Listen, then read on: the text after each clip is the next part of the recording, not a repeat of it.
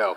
While the offering is being passed out here, being taken, I want to take just a moment before we get into our message today to share with you a little bit about an opportunity that is coming up next week. It's been our practice at Sunnybrook over the last 13 years at least that anytime we do a series on generosity and talk a little bit about this idea of having generous hearts and generous lives, we always like to, at the end of that series, give an opportunity for us to put those things into practice. To begin to kind of live out some of the things we're talking through. And so what we do at the end of every series is we take a special offering for a need outside of our own church, outside of our own community, a chance for us to give as a body to something or to someone that we feel kind of called to give to. And so we've given to help some missionaries from here, Jake and Aaron Moore, get ready to go overseas to Ethiopia. We've given to churches in town like Mount Zion here. We've been able to give and help them with a building. It's something that has been a real joy to get to do every couple years as we walk through a series like this. Now, you may be wondering, because Jim said at the beginning of his sermon a couple weeks ago, generosity, this is not just about money. So the question may be, so then why are we taking an offering for money at the end? And the answer is because generosity is far more than giving. It's far more than about money, but it's not less than money. That what we want is to have generous hearts and to be generous with all of our lives, but that has to include our resources if we're talking about all of our lives. And so we want to be able to give to those things. There is a church that we support in Osaka, Japan, in one of the most unreached countries in the world, this church called Mustard Seed. And you probably know some of it. A group of our church went there this last fall, including Jim. And this church is about 5 years old, and they've been there for a while, kind of sharing the gospel with people who have never heard it. But they are in a spot right now where they are outgrowing their building. And where they meet every week isn't even theirs. They actually have to kind of go set up every morning and then tear down and set up and tear down. And so they're in a bit of a need right now. And we want to share this video so you could see a little bit about that, and then I'll tell you just a bit more after that. I love Mustard Seed. I love that church, and I love the people working there. Actually, Jay's my cousin, so that's part of the reason that I love the people there. But I honestly can say I love the work that is taking place there, and I've got to meet at least one couple from that church, one of the Japanese couple, and to be able to see the way that God is working in people's lives, people who barely knew the name Jesus a few years ago, and to see what's happening to them. And I love the thought that we have a chance to bless brothers and sisters that we may never even meet this side of eternity, to be able to give to their need over there in Osaka. They've raised a fair amount of the money for this. Right now they lack $45,000. That's how much they need. And their goal is to raise 36 of that in the States and 9,000 of it in Japan amongst the people there. And so that's what they're aiming for. And I don't know, they don't actually know that we're doing this. They know that we're kind of interested, but they don't know that we're looking to take this offering. But I would love to be able to surprise them with that money and to be able to hand that to them and have them ready to go. What we want to ask of you is that you would, over this next week, pray with your spouse, pray with your family about what God might be putting on your hearts, what he might be calling you to give to this project. And next week, we'll take an offering together to be able to give to them. So I'm excited about that, and I hope you'll be thinking about that this next week. It was early April in 2005, and I'm at one of my favorite events with some of my favorite people. The event is the annual citywide chili cook-off in Muskogee, Oklahoma. And while that might sound odd to you for that to be one of my favorite events, it truly was. I grew up going to this thing, living there in Muskogee, and loved it. For one, I just really like chili, so that helps a lot. But the other thing is, if you've grown up in Muskogee, you know, and if you've been to the cook-off, you know that the chili cook-off in Muskogee really does kind of encapsulate all that is Muskogee. The good and the bad and the weird, and there's a lot of all of those things in Muskogee. And so the Chili Cook-Off is an amazing place to do some people watching. And on top of that, there's, like I said, there's chili all over the place, and there's also barbecue. People are serving barbecue at all these booths, so you're going around and eating, and there's all kinds of great entertainment, which ranges from everything from like bands playing live music to guys wrestling in chicken suits. So yeah, it's pretty awesome. And so this was an amazing thing. I loved being able to go this. The people that I was there with that weekend were my college buddies. I went to school in Joplin, and for some time I had been telling them about the chili cook-off, but the Muskogee chili cook-off cannot be explained. It has to be experienced. And so I had been telling them for some time, you got to come to this thing. And in my senior year, they show up, they come down with me, and we travel. And we're there this day, and we're kind of spread out, walking around the place, checking it out, when all of a sudden a couple of my friends come running up to me, and they're like, Drew, you have got to come see this thing. And I said, what? And they said, there is a guy with American flag sweatpants and a sweet mullet claiming that he is about to lift more weight than is humanly possible. To which I responded, you had me at American flag sweatpants. And we took off running to this thing. And sure enough, there's a booth standing there, and above it is a sign that says, show up every 30 minutes to see a man lift more than is humanly possible. And so we wait there in anticipation of this, and then the time comes, and this guy walks out, and he's got the stars and stripes on, and he's got the mullet, and he grabs a mic, and he begins to explain to the crowd that scientists have determined that there is a maximum weight that the human body, that the human frame is able to like hold up. And you're going to have to forgive me here because I cannot remember the weight. So I'm just going to make up a number, and those of you guys who weirdly know what that actual number is, forgive me for how off this is going to be. But so he says scientists have determined that 1,400 pounds is the maximum amount that the human body can stand up under. Right over here, I have on this rack 1,402 pounds on this rack. And in just a moment, I'm going to lift that weight up off the rack, holding it up on my body, and at this time, he kind of goes, you know, you might think that this is crazy, you might think that this is impossible, but I believe that I can do all things through Christ who gives me strength. That's what this ends up being, actually. It's kind of a gospel presentation. And so as he's talking, there's people making their way out in the crowd, and they're handing out tracts, which is kind of cool, even if it's a little bit of a odd way to go about this, but they're handing out the tracts, and the guy finishes his spiel, and he hands off the microphone, and he walks over to the weights, and in my mind, I might just be making this memory up, but in my mind, to the weights, and he gets underneath this thing, and I'm thinking in this moment that this is going to go one of two ways, and either way is going to be awesome. That either he's going to stand up under this thing and he's just going to blast this bar up in the air and we're all going to go crazy and it's going to be this amazing moment, or it's going to be just a disaster. Either way, I'm going to have a really cool story to tell later, okay? So I'm really excited. It's going to go one of these things, but what actually ends up happening is a lot more anticlimactic. The guy gets under the bar there, and it's kind of up on his shoulders a little bit, and he starts to kind of press up, and like, I think he lifted it. I do remember I saw the bar move a little bit.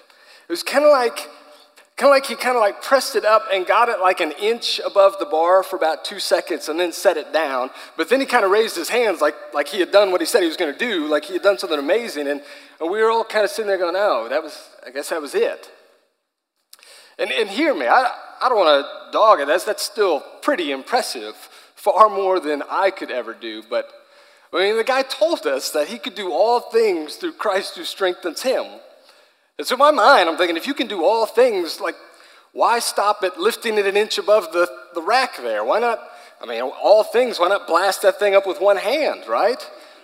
Balance it, spin it on your finger or something like that. If we're talking all things, I want to see all things. But all that really happens is just kind of this slight kind of movement of the bar and back down, and it was really kind of disappointing in the end. I'll tell you, though, that guy is not the first, and he's certainly not the last to guarantee that he's going to do something amazing by the power of Philippians 4:13. That verse, it might not be the most well-known verse in the world. It's got to be the most tattooed verse in the world, though, right? Like athletes love this verse. MMA fighters tattoo this thing across their chest. When they're giving interviews, you can see it. Basketball players like Steph Curry write it on their shoes as they're running down the court. It's there so people can see it. And then it's not just athletes. Listen, it was finals week this last week at Oklahoma State. And I guarantee you, there were some students nervously walking into their exam telling themselves, I can do all things through Christ who strengthens me. I guarantee it. I know it because I used to do that stuff. I used to be the guy, in multiple different arenas, be it athletics or academics or whatever else, I used to quote Philippians 4:13 to myself as a confidence booster that I can do all things through him who gives me strength. But here's the thing, you know, if you've ever been in any sort of how to study the Bible class, hermeneutics class, whether that's here or somewhere else, you know that that's not really what Philippians 4:13 is talking about, is it? It's not describing the ability to lift more weight than is humanly possible. It's not describing the ability to dunk a basketball. It's talking about something else. So 2 questions as we begin. And the first is, what is Philippians 4:13 talking about? And second, what in the world does it have to do with generosity? We'll try to answer the first question in just a few minutes, but in answer to the second question, Philippians 4:13 falls right in the middle of a thank you note. It's a thank you note that Paul is writing to the church in Philippi for their generosity to him. And there right in the middle of it, he puts this verse, I can do all things through Christ who strengthens me. We're talking about generosity. Brady said it today. Our topic is what would our missionaries say to us, which is kind of a weird topic to try and preach on. I'm supposed to stand up here and speak on behalf of our missionaries, to speak on behalf of Jay or to speak on behalf of Jake and Aaron Moore. And so I figured I really had 3 different ways I could go about this. 1, I could just make something up. Here's what I think they would say. 2, I could have called Jay. I could have called Jake and Aaron and asked them, what would you want us to hear? Which would have been a pretty valid way of doing this, I think. The third way is actually the way I chose, and that was to ask, what does the most famous missionary of all time say about our generosity? What did Paul say? And so that's where we're going today. Paul had planted this church in Philippi something like 7 to 12 years before he wrote this letter. It would have been around AD 50 when he planted the church. And since that time, this church had become one of his favorites. Paul loved the people there in Philippi, and they loved him. They loved supporting the work that is going on. They gained kind of this reputation in the New Testament. You heard Brady talk about it in 2 Corinthians 8. They have this reputation for being a very generous church that loves to give to kingdom work and loves to give to brothers and sisters in need. And in this particular situation, Paul has found himself imprisoned, we think probably in Rome. And back in those days when you were like under arrest, when you were in prison, it wasn't really, the state didn't consider it its responsibility to take care of your needs. Like it didn't give you food and clothing and all those things. That was your family's job. That was loved one's job. So Paul's here in chains and he's in a little bit of a dire situation. Somehow the Philippian church catches wind of it. And as soon as they get the opportunity, they send one of their own, a guy by the name of Epaphroditus, to go visit Paul and to be there with him and to encourage him. But not only that, they send him with money. They send him with some resources to help pay for some of Paul's needs. So Paul writes this letter to the church in Philippi, and at the end of it, he makes sure to include in chapter 4 this little thank you note for their generosity to him. That's where we're going to be today. In Philippians 4, verses 10 through 20. It'll be on the screens. Of course, you can open up the Bibles there in front of you.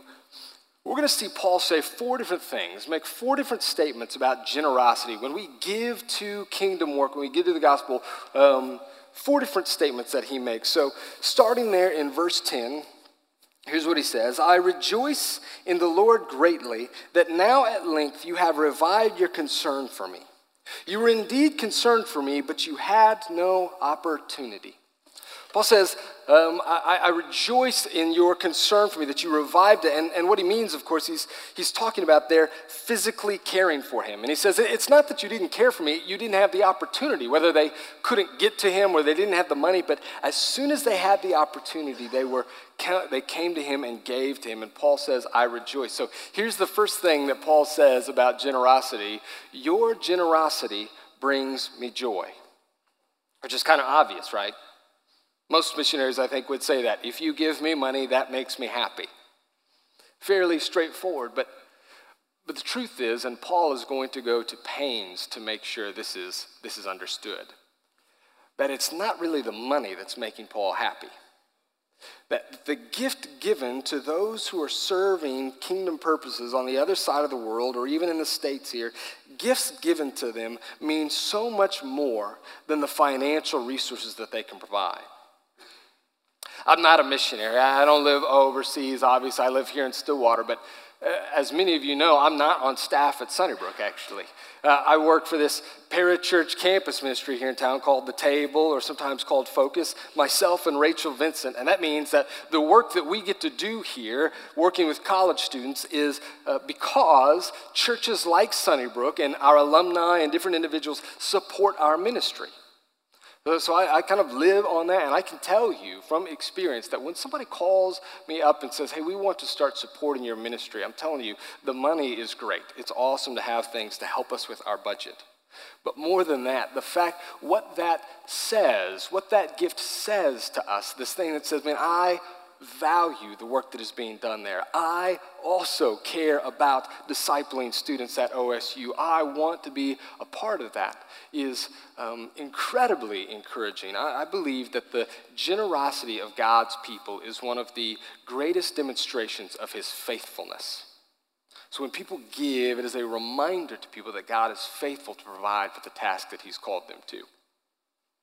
I can remember the summer after my senior year, there was a group of 6 of us students who felt like God was putting it on our hearts to go overseas and to live for a year in this country called the Turkish Republic of Northern Cyprus.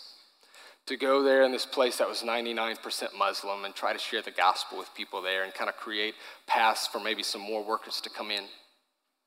And so we went to my home church because 4 of us were from my home church, and because my home church had actually been praying for this nation for some time and thinking about a way that maybe they could send somebody over there. And so we went before the elders and we told them kind of our vision for this and said, this is what we want, and we're wondering if you would be willing to oversee us, to kind of be our authority, our sending church in this, but also to support us in this. And the cost, as we kind of figured it out for 4 of us, the 4 of us from Boulevard to be able to go, to get over there at least, to get the plane tickets, to get all our stuff over there, to get established over there, was going to cost about $8,000 a piece. So $32,000 is what we need. And we shared this with the elders, and they talked with us, and they were encouraging to us. And then we left, and I didn't know this, but after we left, the elders spent some time talking about it. And basically the conversation was, we love this, we want to do this, we have no idea how we're going to do this. We don't have $32,000 sitting around to just give to this. How do we make this happen? So they prayed about it for a little bit. And that night, a lady from our church called one of our elders and said, hey, I just got this pretty substantial bonus from my work. And for whatever reason, I feel like God is telling me that I should give it to the missions ministry here at our church. And the elder said, okay, that's great. How much, if you don't mind me asking? And she said, well, the bonus, the check is for $32,000. And I feel like I'm supposed to give that. And I'm telling you, that's a gigantic amount to give. That's a big donation. But listen, the value of that gift was far beyond the dollar amount. What happened in that moment was God confirming to his people the calling that he was placing on them. Was God making us aware of this fact that what he calls us to, he can provide for, that he can make that aware. And so our generosity to other brothers and sisters, wherever they may be, is always something that brings joy because it is a reminder of God's faithfulness.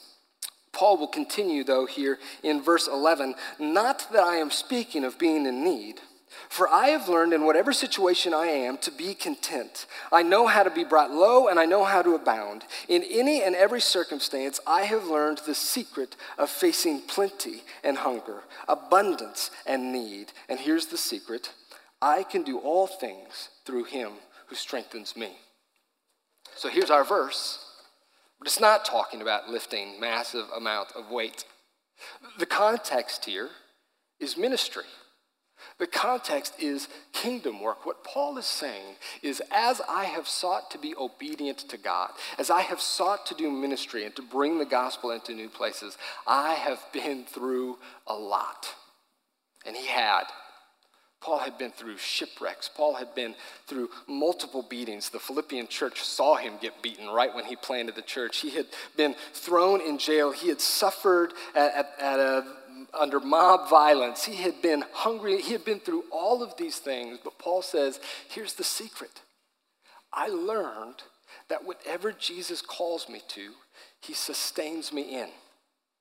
That whatever he's asked me to do, he gives me the strength to do it. Even at my lowest, I am able to continue because he is enough. So Paul is saying to them, I am so grateful for your gift, but know this: had you not given that to me, I'd still be okay.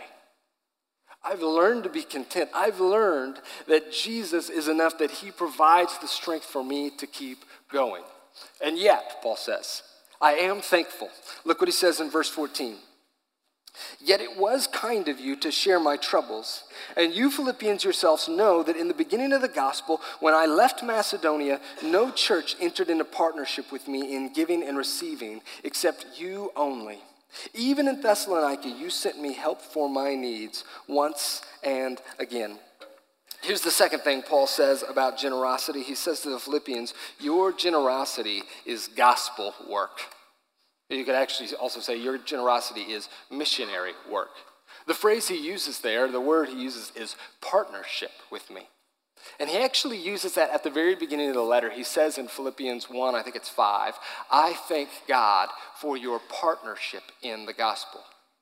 Now, he's not saying that because the Philippian church, as soon as they received the gospel, they all packed up their bags and they became missionaries too, and they all traveled all over the world to share the gospel. Some of them did, not all of them. But that's not what he's talking about. Their partnership is the generosity of this church to invest their lives in kingdom things. For a guy like Epaphroditus to set aside whatever he was doing and travel to Rome to spend time with Paul and to encourage him. For the people there to give their gifts to be able to help Paul with the ministry that's going on. Paul says he does not consider that just donations. He does not consider that merely to be support for him. He calls that a partnership. We are working hand in hand to bring the gospel to people. I believe that the Great Commission that Jesus gives in Matthew 28 to go into all the world and make disciples is a church-wide mandate. That is, Matthew 28, 18 through 20 is not just a verse for missionaries. That is a calling on every one of our lives. It is a calling on the church to make disciples of the whole world. And there are some of us who are called to do that by physically going. Jay and Caitlin Greer going to Osaka, Japan and planting a church. Jake and Aaron Moore going to work amongst the Gumos people. There are some of us who are called to do that by going. The rest of us, those in this room, are called to do that by sending. And sending looks like at least one of three things, if not all three things. Sending means prayer. That there ought to be people devoting their time, their lives to praying for those who are overseas, to praying for doors to be opened for the gospel, to pray for God to raise up workers and to encourage the saints that are over in these different parts of the world. So we see our lives, or the time in our lives, to be generous with our lives, whether that is going to visit those missionaries where they are, or whether that is correspondence with them, sending them letters or sending them packages or whatever that may be. And the third way is by giving of our resources, giving our money. That sending is going to look like one of these three things, if not all of these three things. And I believe that all of us are called to play a role in this. So the question is, what's your role? What part are you taking in gospel work, in missionary endeavors? Now, before you just say, well, I'll choose prayer because that sounds like it will cost me the least. Know, first of all, actually, that prayer probably done rightly won't necessarily cost you the least. But know that, like, the goal isn't to find what's the lowest thing I can do to be a part of this and feel good about myself, to not feel guilty. Listen, I'm not trying to guilt you into anything. The New Testament is pretty clear about this, that giving that's simply based on guilt isn't really what we're looking for. It's not the kind of heart or mindset that God desires, and beyond that, it's not really very sustainable. So I'm not trying to guilt you into anything. I'm trying to invite you into something. And that's actually what Paul says to the church here in Philippi. Look at verse 17. Not that I seek the gift, but I seek the fruit that increases to your needs. So he said, I'm not telling you this so you'll give me more money. What I seek is the fruit that increases to your credit.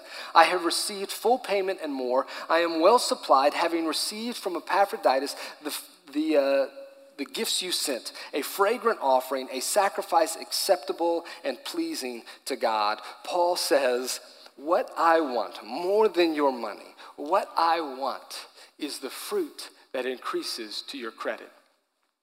Here's what the third thing that Paul would say about generosity. Your generosity benefits you.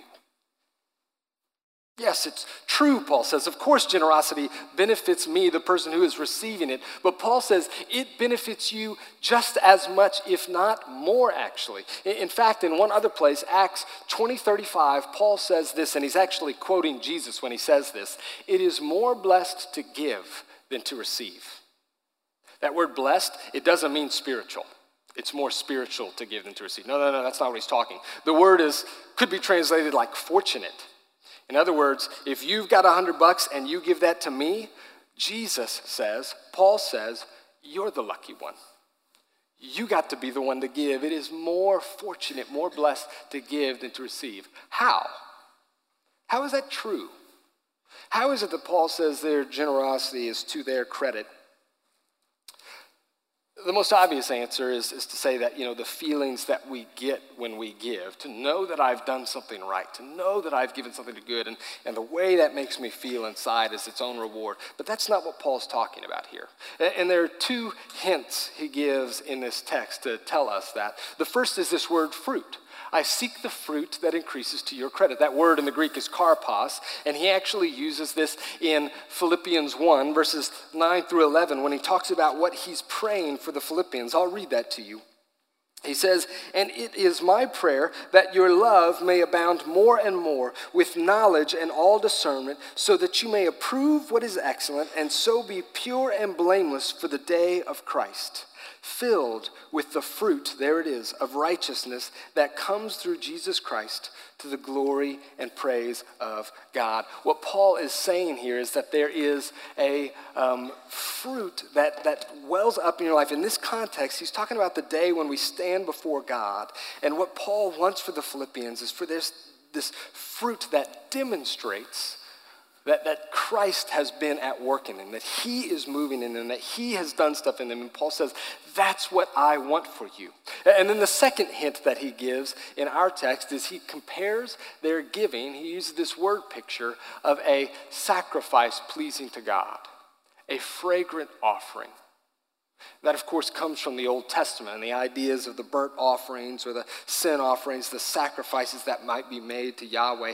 And in multiple places in the Old Testament, when an offering is given in the right way, with a humble heart and with purity of heart and mind, and when it is offered in the way that is prescribed by God, the text describes the aroma of that sacrifice wafting up into the nostrils of God, and that it is pleasing to him, and that it is a delight to him. And Paul says, that's what's happening when you give. When you are generous, your generosity is displaying, and I would argue even developing within you, this kind of fruit that causes God to look on your life and say, I delight in that. I am pleased by that. And that might not on the surface sound like all that great a reward to you. But what you need to know is that that's exactly what you were made for. That at the very core of who you were created and designed by God to please him and to live in line with him. And so in the same way that a cheetah, when it runs, is most fully alive because it is designed to do that, and a dolphin is designed to swim, so it is most fully alive when it is doing that, you and I are most fully alive. We are most fully the kind of people that we were created to be when we are living in line with God, when we are pleasing him. And generosity is one of the major ways that takes place in our lives. We were made for that. We were made to please him, and we have the ability to do that as we give. But that's not all Paul will say about this. He goes on in verse 19. And my God will supply every need of yours according to his riches in glory in Christ Jesus. To our God and Father be glory forever and ever. Amen. Now, verse 19 there, my God will supply every need of yours according to his riches. Verse 19 is one that's kind of a lot like verse 13, in that it is a verse that many people have pulled out of its context and twisted to make it say things that it's not really saying. Namely, a number of preachers and teachers love to use this verse and verses like it to say to you that if you will just give, if you will just be generous in faith and trusting God, then God is going to bless you for your faith. That he's going to pour out blessings on you, that he's going to give you prosperity, that he's going to fill you up with more than you can handle if you will just trust him and give first. To describe how many of you feel like you're at barely enough, but I need you to know that if you trust in God, he's going to move you from barely enough to more than enough. That one touch of God's favor is enough to blast you into prosperity and to move you beyond your income and beyond your wildest dreams. Now listen, you don't even have to read the verse in context to know that's just not true. Without the context, there is nothing in verse 19 that talks about material blessing in response to our giving. There's nothing there that says that God is going to provide you with abundance or with wealth or with riches if you'll just go ahead and give. No, what does Paul say? He says he will supply your every need, what you need. And that is true. Generally speaking, that is true. Jesus actually said as much in Matthew 6 on the Sermon on the Mount when he said, "Do not worry, saying, what will we eat or what will we wear? For your heavenly Father knows that you need those things, and he's able to provide for you." And I believe that to be true. I've experienced in my own life that when we are able to be generous, actually, we are allowed to be generous because we know that God is able to take care of our needs and to provide for us. That is a general truth from Scripture. But I also need to clarify here that a general truth doesn't necessarily mean a universal truth. Just because what Paul says here is generally true doesn't mean that it is always true. There are some occasions, there are some times in which the physical needs of Christians are not met. There are those instances, and they may be rare, but something like persecution or natural disaster or other extreme circumstances in which the people of God have their needs go without being met. There are Christians today who will starve to death. There are Christians who die from exposure. There are Christians who do not get the shelter that they need or the medicine that they need. There are Christians who suffer at the hands of violent men. And listen, Paul is not ignorant of this. Paul knows this. He's experienced it himself. Remember what he said back in verses 11 and 12. I know what it's like to be at the bottom. I know what it's like to be hungry. I know what it's like to be thrown into the midst of suffering and not have God pull me right out of it. To have to go straight through that. Paul has been in places where his needs are not met. So then how can he say to the church in Philippi, God will supply your every need? What does he mean? You know what I think? I think Paul's already given us the answer. And it's from that very famous verse that we started off with, Philippians 4:13. I think what Paul is saying to the Philippian church and what he would say to you and I is that you are free to give and be generous because you know that God is a faithful God who will provide for all your needs. And in those rare moments when your physical needs are not met, he will meet the greater need, which is the ability to be faithful and joyful in the midst of the most difficult of circumstances. I can do all things through Christ who gives me strength. What Paul is saying here is our fourth statement, that your generosity is sustained by Jesus. And we know this already, that our generosity is fueled by Jesus. That is, there are other scriptures that say the reason that we ought to be generous, our motivation is this truth, that Christ has already been so generous to us, that he has given his entire life for us, and so we ought to be the people who give our lives for other people. So we know that Christ is our fuel for generosity, but here he says not only that, he also sustains your generosity, that he allows you to continue to give beyond yourself because he can strengthen me even in difficult times so that when I feel I have nothing else to give, if Jesus has called me to it, he'll enable me to do that. He'll enable me to continue on with joy and with contentment. This is what ought to set Christian generosity apart from other forms of generosity, is this belief that Jesus himself is enough for us. We can give to our limit because Jesus is enough. That means I don't have to spend my time trying to guard my resources, afraid of letting those go, because I've got something more important than that in Christ. And I don't have to hoard my time and keep from investing in the lives of other people because there are things that I need more than my own time. Jesus himself, and he has met that need for me already. And this is what makes the teaching of Joel Osteen not just wrong, but wicked. Because it sets the gift above the giver. And because it turns Jesus into a funnel by which I get all the things that I want and that I need, rather than viewing Jesus as he rightly is, my ultimate need in and of himself, rather than seeing Jesus as the one who is enough for me without all the material blessings, the one who is enough for me without all the stuff, without all the comfort, without even my most basic necessities being met, that he is enough. And if that sounds to you like empty platitudes, bear in mind that the man writing these words is writing it with chains on his wrists. And he knows this to be true. He doesn't just believe this to be true. He has experienced this truth. And so have the Philippians, actually. See, that passage that Brady read to you at communion, 2 Corinthians 8, it was written several years before the book of Philippians. It's describing this time where Paul is trying to raise money for the impoverished Christians in Jerusalem who are struggling. So he's trying to raise money, and he talks about the way that God used the churches in Macedonia. That would be the Thessalonians, the Bereans, and the Philippians. And here's what Paul says in 2 Corinthians 8 about that.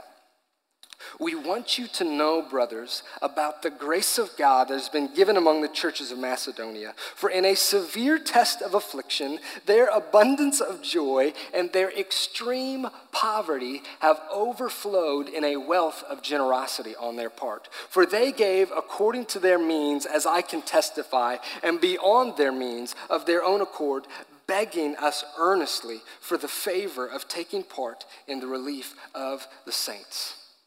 Paul says that the Philippian church and the Thessalonian church, these Macedonian Christians, came together and they were dying to be able to give to the church in Jerusalem. But verse 2 is the one that gets me so much. Let me read that again. For in a severe test of affliction, their abundance of joy and their extreme poverty have overflowed in a wealth of generosity on their parts.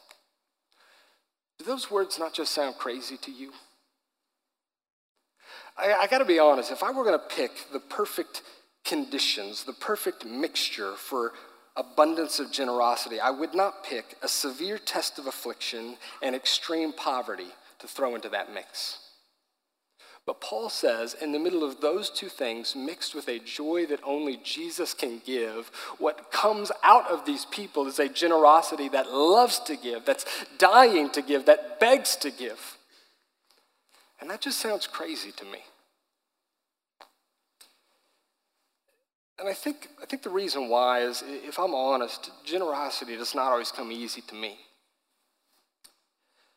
And I'm starting to see that maybe my problem is this, that so often I think my lack of generosity is tied to a lack of resources. I just don't have the money to give to that. I don't have the time. I don't have the energy to invest in that person. I think that my lack of generosity is tied to a lack of resources, but I'm beginning to think that my lack of generosity is tied to a lack of understanding. That it's a failure in me to understand or at least believe the truths that are presented in Philippians 4. That the work of the gospel, that missionary work, is my responsibility and my opportunity. And that it really is more blessed to give than to receive. That it is to my benefit, that it is a favor for me to get to give. And more than that, most of all, that no matter what it may cost me in this life to be obedient to God and to try to be generous, that Christ himself is enough. That he's enough for me. That my ultimate need has already been met in him. So there's no other need that I have to worry about so much that would cause me to be stingy. I can do all things through Christ who gives me strength. We're going to close this morning a little bit different than usual.